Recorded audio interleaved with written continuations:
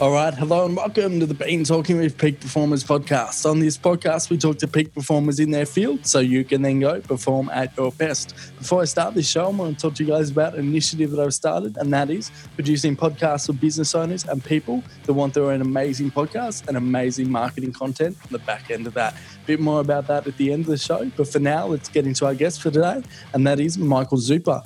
Michael is a martial arts instructor and gym owner in Melbourne. He specializes in self-defense, Brazilian Jiu-Jitsu and competitive mixed martial arts. Michael also helps people overcome anxiety and depression and really helps people get to the next level in their life. Michael himself struggled with anxiety and in some days he couldn't get out of the house, but he's now a winner and he loves what he's doing for health and martial arts. He's an amazing guy that didn't disappoint in this episode. A lot of value for you. Looking forward to you guys to get into this one. So let's go. Super, Michael, thank you so much for coming on the show. You are an author, personal trainer by trade as well, do a lot in the mental health sector, and you like to poke people on social media, which I find fun. But that's what my sum up would be of you. But for people listening along that don't know you, tell us a bit about yourself. Okay, thank you for the question and thanks for inviting me. I think that my elevator speech would be, I have the audacity to do that which I desire and to make money out of it. So that I guess I'm motivated to follow my dreams and passions and stuff if that's my work. So yeah, I have the audacity to make my work exciting and things I'm interested in. And would recommend, when I'm building a business at the start, it's usually pretty stressful and, a few tins of tuna for dinner, but I always get myself into the place that I want to be and then just coast for a while until I get a new interest or something. So, yeah, that's awesome. I think you touched on something there that's quite powerful. You have the audacity to do what you love to do. Some people say that a paycheck is what they pay you, the price to give up your dreams. Do you think you kind of relate to that in the many ventures that you've done? Yeah, it didn't take me long to figure it out. I was working, I worked at Subway for ages and got free sandwiches, which was great. But then I worked at Coles, stacking shelves, and it didn't take me long to realise that I spent all of my money on de-stressing when I hated my job. I was just like, oh, well, this is pointless. Like, you spend it all on, lunch and parking and, all that kind of stuff. And you sort of end up with nothing. And, I just drank a lot and to cope with it, and it's like, well, this is not I wasn't getting anywhere. And so then when I started doing personal training, I was waitering at the same time, and that was a good job. I liked the people I was with, but it was really fascinating to me that I could just kind of hang out with people while they were working out, because that's what you do at gyms anyway, is like hang out with people and work out. And then I just kind of used my martial arts thing as a competitive edge. Like, it just sort of happened that way. People were like, oh, cool, punching and kicking, rad. And then 10 years later, I've got a fairly successful martial arts business. I've got like a troop of loyal fans who are good friends with each other. There's like a culture around that business and stuff. And I'm actually kind of stepping away from that business and from personal training just because the underlying skill set that I had of being a leader and a coach and inspiring confidence in people, whether that was like the ability to defend themselves, to get their diet and their body under control to the place where they felt good about themselves. So that current of inspiring confidence in people, I've just kind of hunkered down on that, and I've got a different niche now, and I'm just doing it in a different way. Yeah. Yeah, I think I probably did you a bit of disjustice there in my intro. I forgot the martial arts side of things, but personal training, when you get your body right, you have more confidence. If you know how to fight, you have more confidence. So it makes sense that the underlying theme here is confidence. What sort of led you to? I mean, was it the experience with yourself? Like, okay, now I know how to defend myself. So going out on the town, I'm not going to be scared. Like, did you have a breakthrough in there for yourself? Yeah, and I think I got bullied a bit in high school. I don't know if you can see, but I'm sort of ethnic looking, and I was a bit odd. I'm a bit of an introvert, so I didn't always fire back when people were verbally teasing me or whatever. And, you can be a bit of a weird kid when you're quiet and sort of, people pick on you if you're a bit different and that. And then I just found that when I did stand up to bullies, not only did it give me a huge boost in self-esteem and that, but it got me a bunch of attention as well. So there's kind of this negative reinforcement of a bad behavior, but positive reinforcement of antisocial behavior. So I sort of had this hero complex. I'm like, I'm the bully killer. And then in my, early adulthood and that, when I'd get in sort of altercations, it was always kind of defending someone or protecting someone. And that's funny. One of my brother's friends said to me one day, he goes, "Oh, you're always saving people." And I was like, wow, that's cool that that's common knowledge, that like people talk about that and they're like, oh, he's always getting involved and jumping in and getting himself in trouble, but it's always like righteously defending, the meek or, Yeah, and it was a bit like that. And, if I'm completely honest, there was a bit of a self-righteousness in that. Like, I'm the hero and you're the bad guy. There was a bit of a ridiculous, like, comic Hollywood book sort of thing. Yeah. It's actually, which I can admit now. Yeah, it's actually really funny. So I lost my phone a while ago. I thought I lost it, and I thought someone just stole it and like turned it off and all that kind of thing. And my girlfriend was like sending it messages going like, "We'll find you. We know who you are." And my first thought in my head, because like people that steal phones, they don't steal the phone to have the phone. They steal the phone because they're leveraging the emotion of you want your phone back. So they'll be like, "Oh, I'll give you, you pay me $100 and I'll give you your phone back." The first thought that went through my head, because we've known each other for a while, I was like, right, if someone's stolen my phone and I can find the location, I'm going to contact Zoupa and we're going to go to he's going to bring Dale along and and we're going to go find this guy and Zoupa's going to be the hero. Like that was, so you didn't get that call because I found my phone. But I'm sure that would have been something you would have taken on.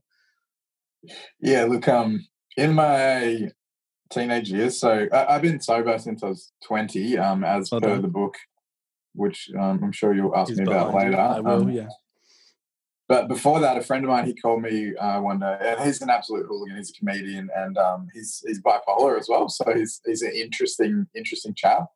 And apparently, I was at a toga party, so I don't really remember. We were drinking like Friday to Sunday kind of thing, and I nearly got fired because I tried to go to work on Sunday, and they're like, "Get out of here, like you're drunk." Nearly got fired. So this guy Tom called me sometime on Saturday night, and then picks me up in a van with his mates to come and get into some fight. Right? So, he's to defend his honor. I was like, "Yeah, I'm coming," and stuff. And I had like a bottle of schnapps in my hand. I remember I'm drinking in the van, like, "Yeah, I'm gonna sort this out" or whatever. And so the van breaks down somewhere, like I don't know where, in the middle of nowhere. So we're all just hanging around outside the van, and somehow I got into a fight with somebody else, like, which I don't remember, but apparently I punched this kid because he hit me with his belt for some reason. I don't know why he decided to hit me with his belt. So I punched him, and then a bit later he came back with all his brother and all their mates, and they were like, and he's like, "Oh, did you hit my brother?" I'm like, "Who are you?" Like, "No, I didn't." And then I was like, "Oh yeah, I did hit that guy. Sorry." And he's like, "Shake his hand." And I'm like, "Okay." And then they just left. I was like, "Yeah, that went pretty well." Like, yeah, and I think that's actually, all I remember. That's actually an important lesson in terms of escalation. Like, if you escalated that and were like, "Yeah, I hit him and I'm going to hit him again," but there's 5 other blokes, that would have turned into a fight. But you were like, no, I'll just shake hands and walk away. Like, it de-escalated the situation. I think a lot of martial arts is about having the confidence to, if something throws down, you can throw down. But a lot of it's prevention, right? Yeah. And that de-escalation thing, I teach to very young kids, and they get it. Like, they get it probably better than adults do, because adults will sort of argue. They'll go, "Yeah, but, are you going to reward that kind of behavior?" They'll come up with really complex cerebral reasons to not take it on board. But, when I sit there with a toddler and a brother who's, a few years older, and I go, when you're annoying each other because you're bored, and then you're like, yeah, it's like that feeling means you're about to get attacked, because when you go up and annoy them, what are they going to do? They're like, "Yeah, he's going to hit me back, blah, blah, blah." And then when I say this bit, I go, it's like, "No, you shut up. No, you shut up. No, you shut up. I'll kill you." Like, there's never a dry in the house. Like, all of them are like, "Oh, it's so true." Like, all these little kids, like, "Oh," like they get escalation because they do it all the time. They just, And then the parent comes in and tells off the oldest one, and the youngest one's just like, it's just, but it's so true to them that they'll admit it. And then one of the things I teach them is like, so whose responsibility is it to diffuse it, right? It's the person who starts it, or is it the person who's getting antagonized to respond, who gets triggered, basically, right, in adult terms? And like, it's both of you. Whoever can de-escalate, whoever can go, I better not annoy them. Or, you know what, I'm not going to respond. Like, they're just trying to get a rise out of me. Like, you're both at fault. You're both at risk. Whoever can be the bigger person is the winner, because otherwise it's lose-lose. If you can go, nah, I'm not doing this, it's you're ending a conflict before it happens. And so, and you can see they get that as well. They go, yeah, true. Like, whether you start it or you finish it, it's stuff. Like, everyone gets in trouble, everyone gets hurt, everyone cries, and they get it. The classic saying is like, it's the funny thing of someone will have a broken arm and then you'll say, oh, you should see the other guy. But, mate, you still have a broken arm. Yeah. There's no winners. Yeah, no winners. That's it. I want to touch on the fighting element one more, and then you said something that I'll go back to. A friend of mine he's a mixed martial artist fighter. He does a lot of weight training as well. Has a beard, looks intimidating. Shout out to Jordan. He says that he goes into business situations with confidence because he knows how to box. He knows how to fight. Not that business meetings end in fights, but it's just coming back to the confidence thing. He just walks in with a little bit more kind of, I don't know, gumption. Do you sort of feel that as well?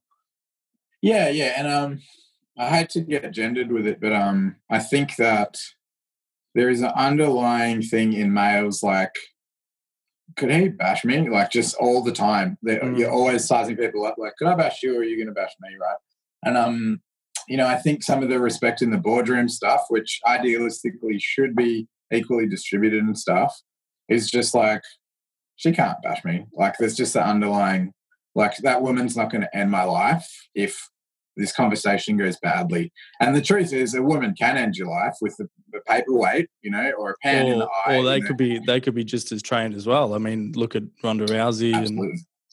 Yeah. And I know a lot of women in Melbourne who would kill me. They'd end my life. If the conversation did go badly, they could end my life and I wouldn't be able to stop them. But I think men are always kind of sniffing each other like, could you kill me? No. And it's like, I don't have to watch my mouth around you because I would kill you. And vice versa. Dudes are like, oh, I better watch my mouth around him. Like, if this doesn't go too well, he might kill me. And I think that's just the underlying mammalian brain thing, Yeah. I mean, if I look at my experience, like when I was out 18, 19, like I'm tall. So I got the odd person who was trying to like muscle me out because they saw me as like the tallest person. And because of that, go back to the de-escalation, I was never one to fight. I would always just use my words, and like I got very good at and I think it's why I love marketing, sales and everything consumer behavior, because I just ended up talking to the person and then found out that, oh, okay, they were just trying to size me up, and now that I'm friends with them, they don't want to hit me. Yeah. So it's interesting. You said, so you've been sober since 20, did you say? Yeah. Okay.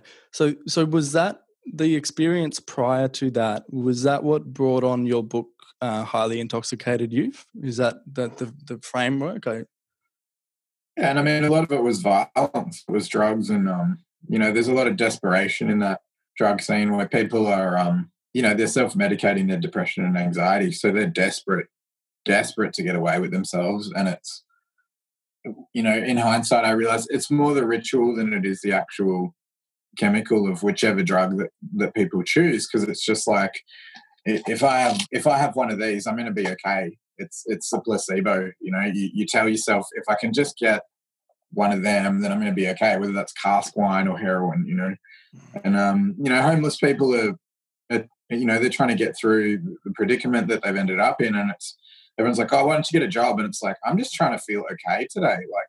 Like the level 1 survival needs of like somewhere to eat, somewhere to sleep, go to the toilet, have a shower, like those needs are not being met. And it's like, well, I can't really get that together today, but I can probably get on, I can probably get some drugs into my body. And it's complete and utter desperation. There's no like premeditated, it's a good day to do ecstasy today. Like, it's just, a compulsion. And because of that, people are really, really desperately, manipulative, controlling, dominating, underhanded, and, backstabbing and lying and burning bridges is just like, it's common practice. Like if it happens to you, it's your fault. You're like, I should have seen that coming. It's not. So like, I trusted you. That's not how that works in that corner of the world. So I was pretty lucky and pretty keen to get out of it. And because I studied psych for the last 6 years part-time, one of the things that I read in criminology was there's like adolescent limited offenders and life course persistent offenders who are, career criminals. And it's just lucky I managed to get myself out at that sort of 19-year-old time. I was like, nah, this is terrible. I managed to get out because there's not really a curve in people dropping off in their 30s or 40s. Like when you're in, you're in. You're a drug dealer. That's it. Well done. Well done. I'm glad. So what made you get out, and then two-pronged, how did you get out? Was there a run-in with law enforcement? Did they do their job in terms of restoration, or did you actually just find a way out? You were able to notice, whoa, this is destructive behavior, and I'm going to get out. Yeah. What was your sort of path? Well, that was kind of why I wrote the book, because it's very palatable, and you can identify with myself as the character because it's very honest. I'm like, this happened, this happened, and you're sort of taken on a ride where these bits of insight come into it. You're sort of blindsided by the growth and the personal insight and stuff. So hopefully people read it thinking it's funny, and then they go, oh, actually I can do this. Like it's just one step at a time. And instead of spending our money on beer one day, my mate and I got Subway and we're eating these healthy sandwiches, and we're like, it doesn't get any better than this. And it's like, we're proud of ourselves because we didn't buy beer, and it's just one little, it's one cigarette you don't smoke at a time, just bit by bit. And then I don't need this, I don't need this, I don't need this, until, you want something else. And what's really cute is in that book, I end up with this really nice girl, and it's true, like when I met her and all that's in the story, and she's my girlfriend now, like 20 years later.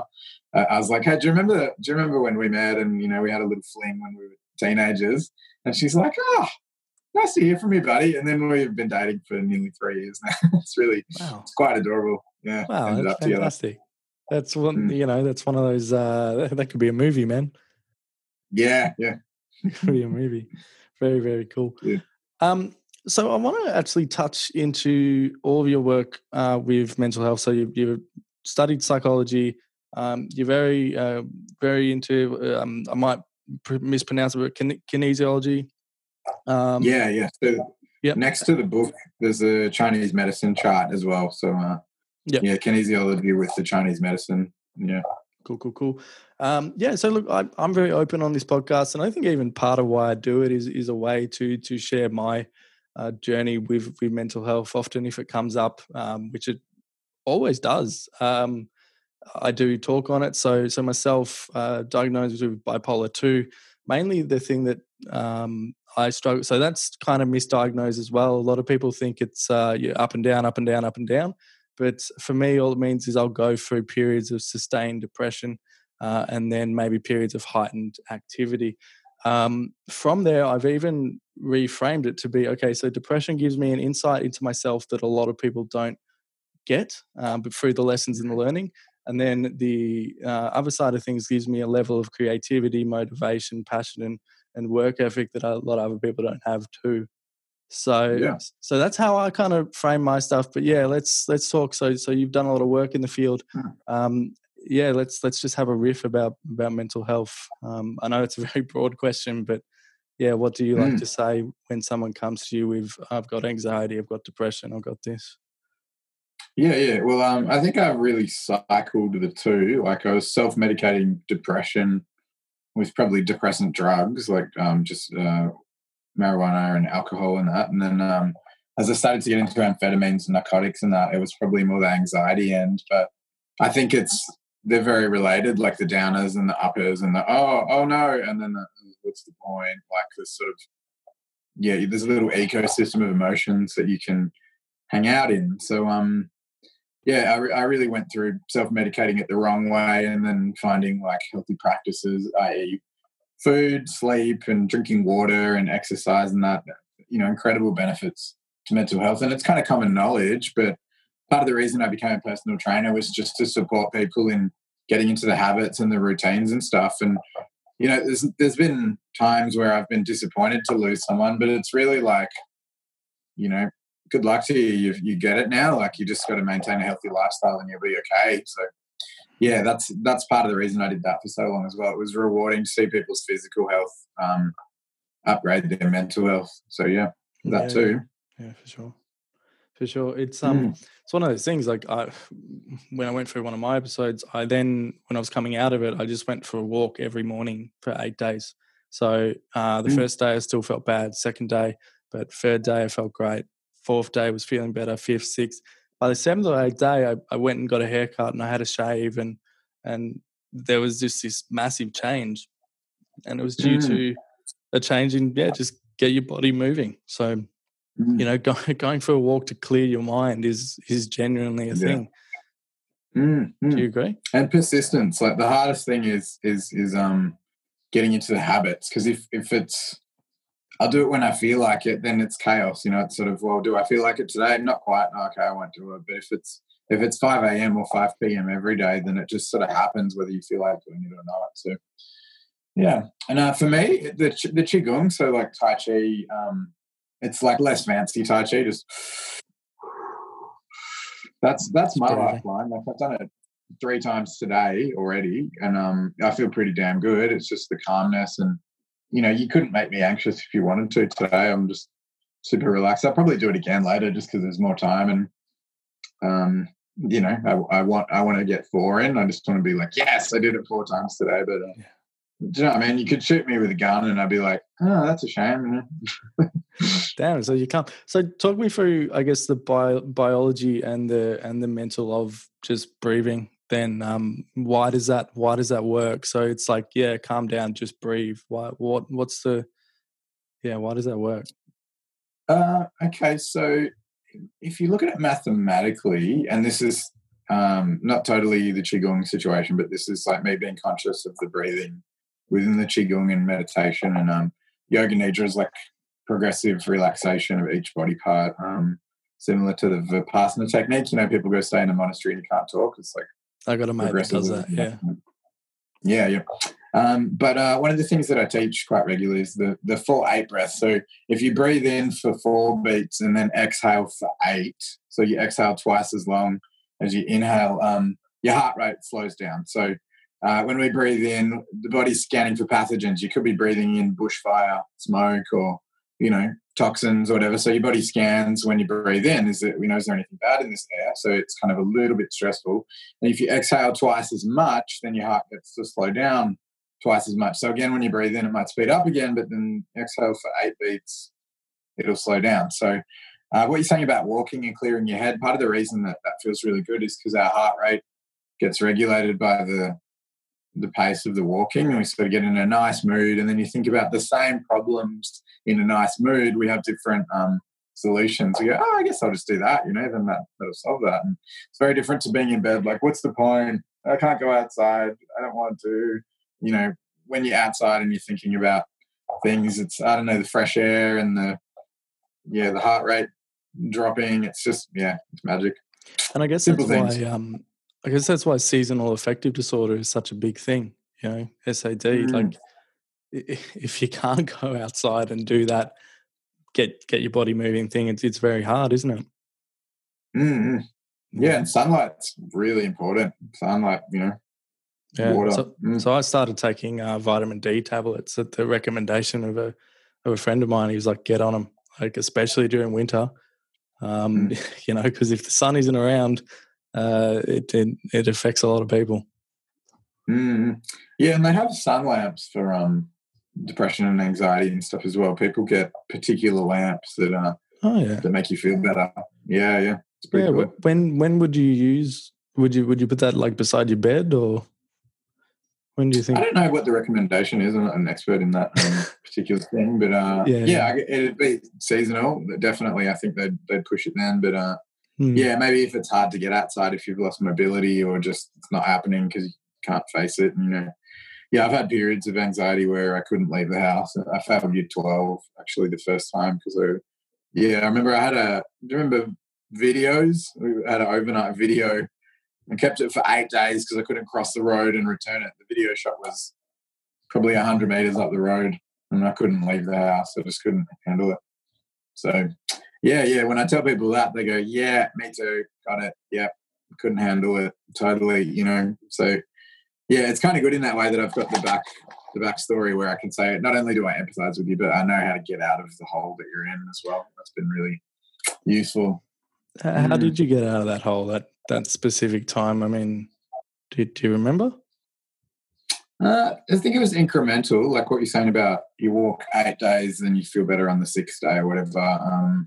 But I kept pushing myself past letting the anxiety win. Like, no, don't go to school. Like, don't go, what if this happens? What if someone sets you off and you have a panic attack or you get overwhelmed or, the what if. And I was like, yeah, what if I have a great day? What if, I just learned to sort of reframe it, that sort of NLP, like, arguing the positive in the face of the negative and that, which I think is a really, really important fundamental skill that they should probably teach you at schools. Well, what's the positive of this, my partner, I said, what's good about the bushfire the other day? And I can't remember what she said, but it was very like, that's a stretch, that's a long boat to get to. But at least people are banding together and, Australians are really caring about each other right now. And, sure, they're picking on the Prime Minister, but it's also like brought up that policy's climate change, that party's climate change policies. And, we're trying to find good things about it because obviously it's a tragedy and horrible and stuff at the moment. But, there's a silver lining to everything. Yeah, I don't know if it was you that told me this or maybe someone else, but I might give you credit to it because you're on the show. But if anything happens to you, you just have a look at, go, hang on, okay, so how is this serving me? How is this going to make me better? What am I learning? What am I learning from this situation? Every time that I've come back from something, I've learned something very valuable that I needed to know. And so, yeah, having that outlook is really, it's hard. I get it. Like when you're in the mind frame of not there, you're like, stuff for you. Like, what can I learn from this bad situation? I get that. Yeah. But and sorry, I just hit the chat. No, of course. In the work, get the book. I'll get the book too. You're there. Get the book. Sure. So in the work that I do with the Chinese medicine chart, we do a reframe for every emotion. So what's good about depression? What's good about anxiety? In the process of working the meridians and stuff. So we rub pressure points to circulate. The chi in that area, but it's really kind of the glands. It's the hormones in the glands that we're addressing. But if you can say, what's the benefit of fear? Oh, fear's trying to protect me. Oh, anger's trying to protect me. Instead of like, oh, this is bad. How do I stop this feeling? Next time it comes up, you're like, okay, I could have been more prepared for this or something. What can you take away from it? I think, we try not to feel things. We try not to be depressed or whatever. And it's like, maybe being at home for a few days and licking your wounds and trying to figure out what the lesson is what our body's forcing us to do. It's going, you need to learn from this or you're going to keep doing it. So we're going to stay home until you figure it out, I think it's a very natural and it's a very powerful side effect of this, brilliant brain that we're carrying around, Definitely. So you mentioned, and that's powerful. So yeah, there's the book. Good old plug to the book. That's a poster. It's not the book. Yeah, that's a poster. Let's talk about that a little bit more. Like, let's get in depth on it. So, highly intoxicated youth. You're mapping your journey from, I guess, a highly intoxicated youth into now a productive member of society, doing things that you love doing and loving every day with a partner that you are meant to be with. Shout out. So yeah, let's tell us a bit more about the book and how that's going.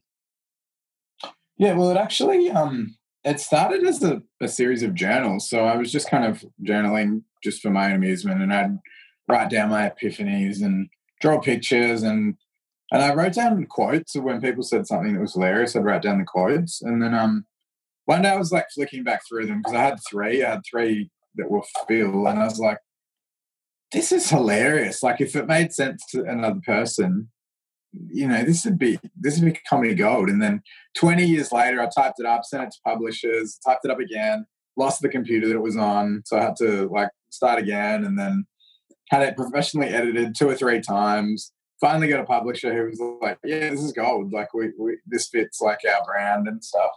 And then now I'm publishing another book with a different publisher because they gave me a slightly better deal, and it's like a more international, better distribution company.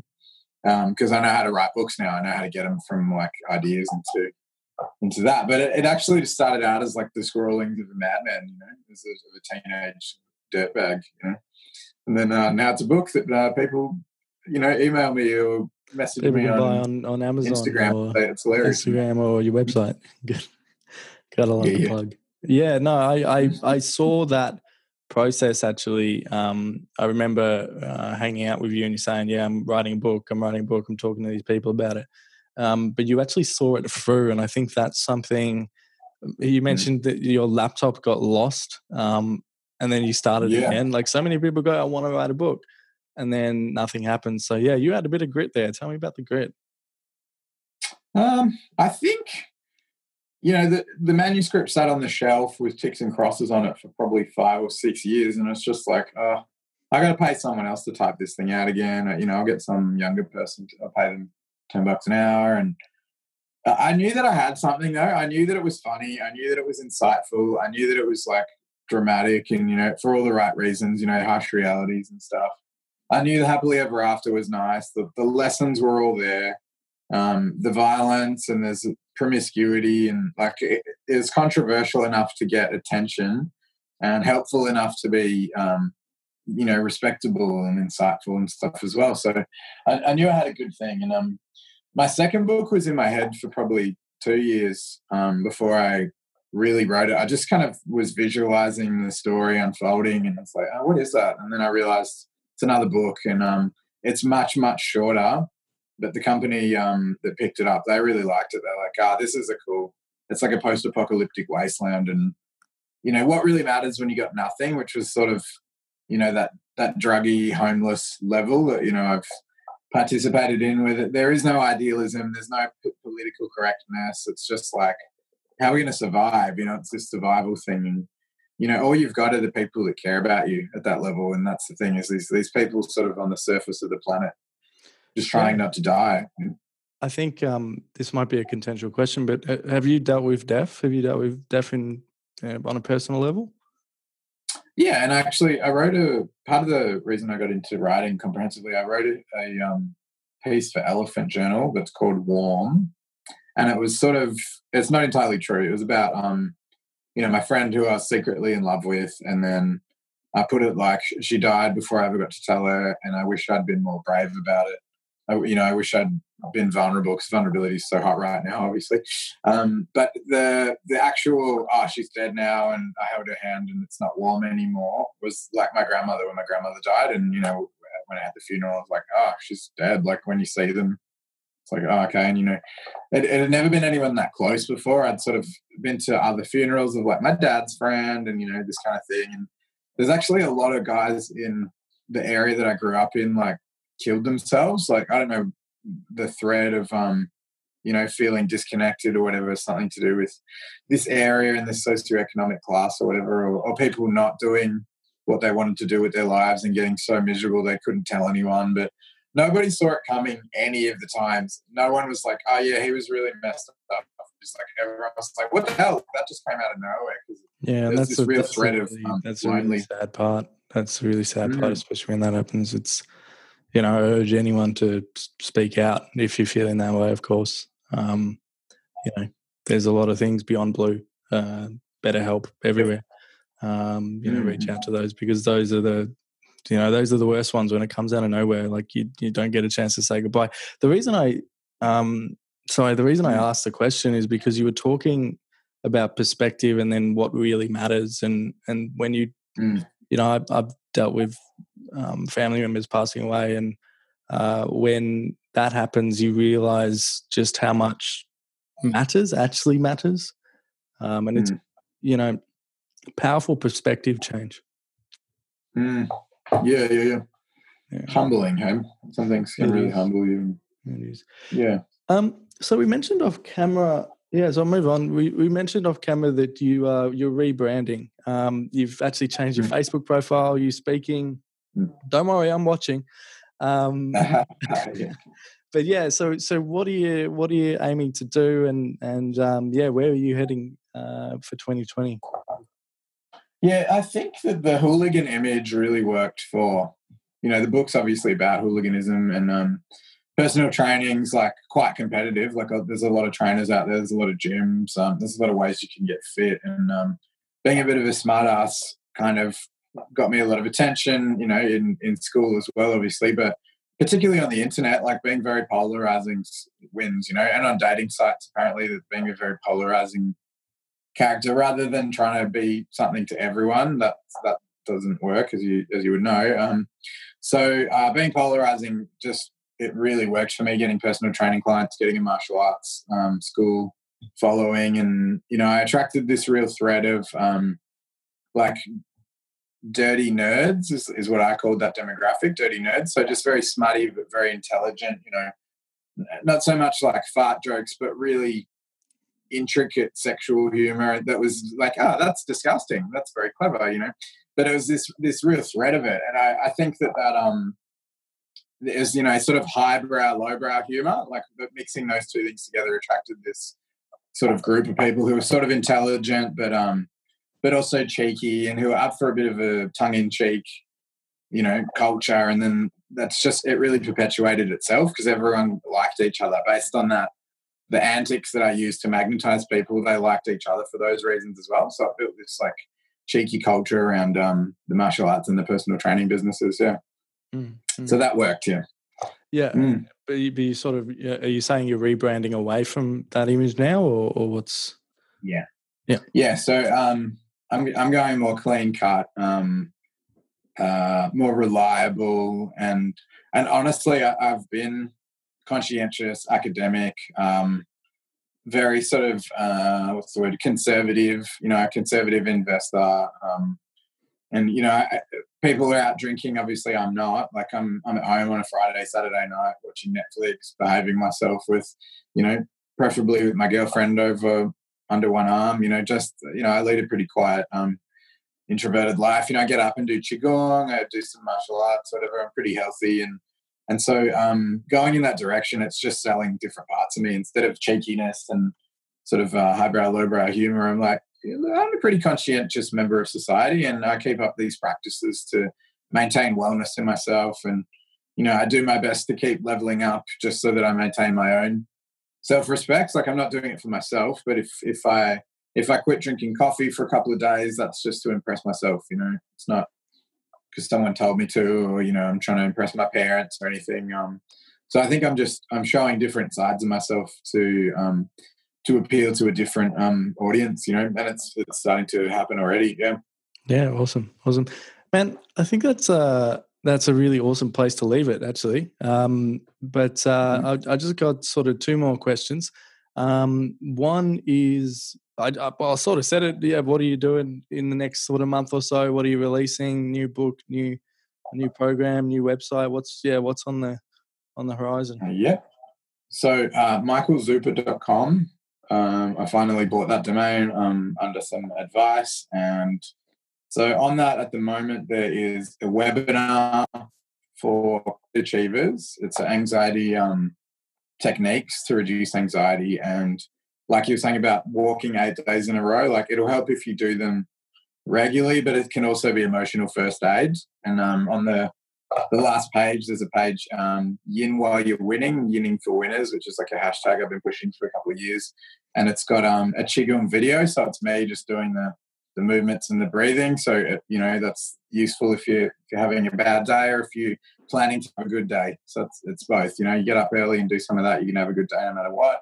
Or if you're having a bad time, you can't sleep at night, that's good for that. And I've got the yoga nidra on, which is just my voice saying, like, think about your thumb, think about your ring finger, think about your pinky finger, and just to shut you down. And I don't think anyone's completed it without falling asleep. Like it'll put you to sleep if you can't sleep. So So that's there. And if you got anxiety or you're struggling to get out the door to get onto things, I'd recommend watching the webinar because it's really useful. I've given away a bunch of stuff in there that really has helped me and it's helped other people that I've worked with. So Sweet. yeah, michaelzoupa.com. Yeah. Yeah, and that sort of actually leads me to my last question is, if somebody's heard something on this episode, how do they reach out to yourself? What's the best way? Obviously the website, but do you have an email or something that you want people to contact you through?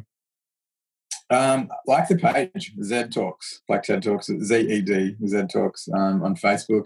The logo looks like a TED Talks logo, so you go, that's him. That's a good one. And then there's a bunch of stuff there. And Facebook, Michael Zoupa or michaelzoupa.com, and there's links to all the YouTube, Instagrams and stuff. The Instagram is introvert extra with an underscore, so introvert underscore extra. You can contact me there, and that's fun. It says memes for quiet achievers, introvert extra, memes for quiet achievers. Love it. Love it. All right, Michael, look, thank you for coming on. You've been Michael, I've been Tim, we've been talking, and cheers. Thanks, man. Hey. All right, there you have it, the episode with Michael Zoupa. I hope you guys really enjoyed it and got some value from it.